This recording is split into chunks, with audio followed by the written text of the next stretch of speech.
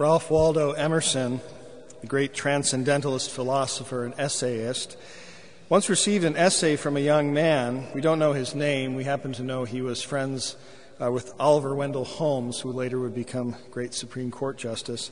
In any case, this young man was looking for the opinion of a more established essayist, and this particular essay was a critique of the philosopher Plato.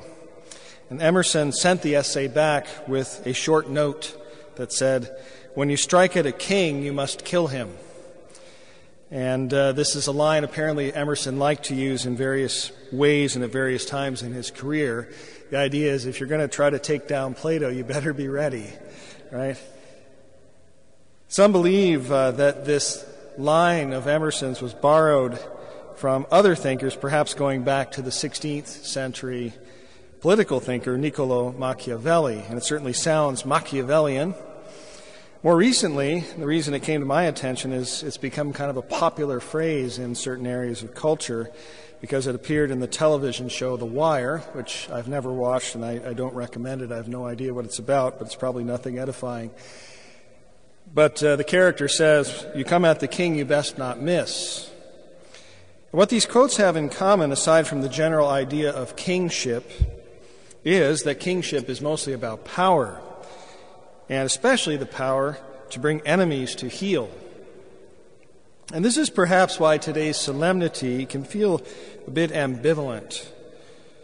So it's good for us to ask questions like, what is a king really? And the related question I have is, what is power? But let's start with the idea of a king. This idea of a king is a practically speaking universal idea.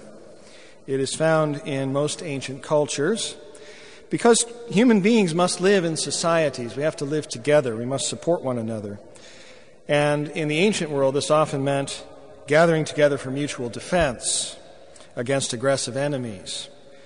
And to work together under these conditions, like war, for example, requires a unified goal, strategy, and tactics. And in primitive cultures, the king is simply that man who leads the people into battle, who's the effective leader under these circumstances. Oftentimes he earns this right by being the best warrior. He might even simply be the tallest man around, best looking, as King Saul was. That's how Samuel and the people chose him. Kings harness then all of the energy of the people who are loyal to them, and the power of mustered troops can be quite great, especially as societies get larger. So kings become more and more powerful persons. And even in peacetime, they become focuses of the people's unity and common sense of purpose and identity. But what do you do when you're not out fighting? How do you establish your legitimacy? This is related to power. Well, when kings weren't out fighting, they kept the society functioning usually by giving gifts, and this meant that they had to wage war to get plunder and spoil, to have things to give to people. And especially they had to buy off other powerful men because there were always others who thought they could do the job better, and you had to make sure that those persons were loyal. You wanted them fighting on your side and not against you. And again, this says something about power. And I'm going to quote or paraphrase another philosopher here, Hegel. Power always requires at least two parties. You have to have the person who has the power and the person who accepts it or, abides by it for whatever reason. The master and the slave is how Hegel would have put it. So when the person who's not a king ceases to treat the king like a king and give him allegiance, the king begins to lose power over such a person. I mentioned this idea of legitimacy, and this is when subjects feel a certain spontaneous allegiance. They recognize that the king is doing a good job, that he comes from the right family, etc. Then the power is exercised fairly easily and without controversy, but this is not the case oftentimes in a monarchy because things don't go well in life. So when a king is losing his power, he can get it back by more gifts, by rituals of obedience, knighting people, for example, or in more extreme cases, he can resort to assassination of his rivals. So a king's power can be pretty precarious in this world, let's just say that. So it's interesting that Pilate considers Jesus a genuine threat. This idea of kingship was a very live one for Pilate. It's no game. It's not a fancy thing about palaces and tabloids. It's a question of, do you have people who are going to come to fight for you against the Romans? Right? The Romans allowed for kings, but only if they professed their allegiance to the empire. So King Herod could operate, but he couldn't necessarily muster his own armies except with the approval of the emperor. So who's this Jesus? Is he a king? There's a calculation going on in Pilate's questioning. How many men and of what sort can this Jesus marshal to bring against the Roman troops? It seemed that more than a few were ready to acknowledge Jesus' legitimacy as a descendant of the dynastic founder, King David. He just entered Jerusalem the previous Sunday, we would call it, and the people were acclaiming him son of David. This is dangerous, right? This potentially means that many of the Jews were ready to give Jesus power. He could have that power. And to put their own energy and power at his service, should he decide to revolt against the occupying Roman army. Now, Jesus, in point of fact, says very clearly his kingdom is not of this world. In effect, he's saying that he's not a threat to the Roman order, at least as Pilate would understand such a threat. So how is Jesus a king in that case? Well, first of all, we can say he has fought our battles for us. He came into the world to defeat our real enemy, which is sin and death. His resurrection is proof that he is victorious. And as I love to point out, that icon, the Pantocrator, in the center of the altar there, is Jesus' ascension to the throne of glory and his return as king. He is all-powerful. And he is because he has won. He has vanquished our enemies. But as I said, authority, legitimacy, power, these are two-way streets. So Jesus is not demanding our obedience today, nor is he threatening us with penalties if we refuse to do his bidding. We can choose to stay bound to sin and death if we want. That's our choice. He's giving us a different way. He's inviting us to ask ourselves some hard questions. As human beings, we have to live as part of some society. Which society sets my goals and strategies? Is it the kingdom of God? Or is it the power structure represented, say, by the media or various organs of the government, or peer pressure of some kind? Do we act because we want to make a good impression with a certain group of people? Who am I giving power to over me?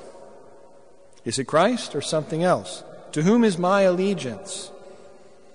When a king orders his subjects to take up arms or to pay taxes or to participate in some secular liturgy, a liturgy is simply when people come together and acclaim the king or some other policy of his. That's what we're doing today by the liturgy. We're acclaiming Christ King, and we're saying we're going to be faithful to him. When a king does this in the world, the subjects obey. They pay their taxes, they take up arms, they bow down and acclaim him king. Have I made Jesus Christ the king of my heart? Today, yesterday? Am I going to do it tomorrow? Have I thought about the gifts that he has continuously given me? The sacraments of the church, the grace he gives me, the gifts of the Holy Spirit, the hope of eternal life and the hope of a pure conscience.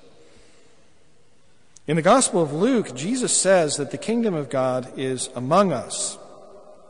So Christ is our king to the extent that we acknowledge him in our thoughts and in our actions, acknowledge his law, his vision for the world. And let me end by returning to one last idea that I mentioned that pertains to kingship. And that is that kings are points of reference for unity among a people. A king sets the agenda, the policy, but the agenda is only as good as the loyalty and good faith of those subjects who put the king's policies into action.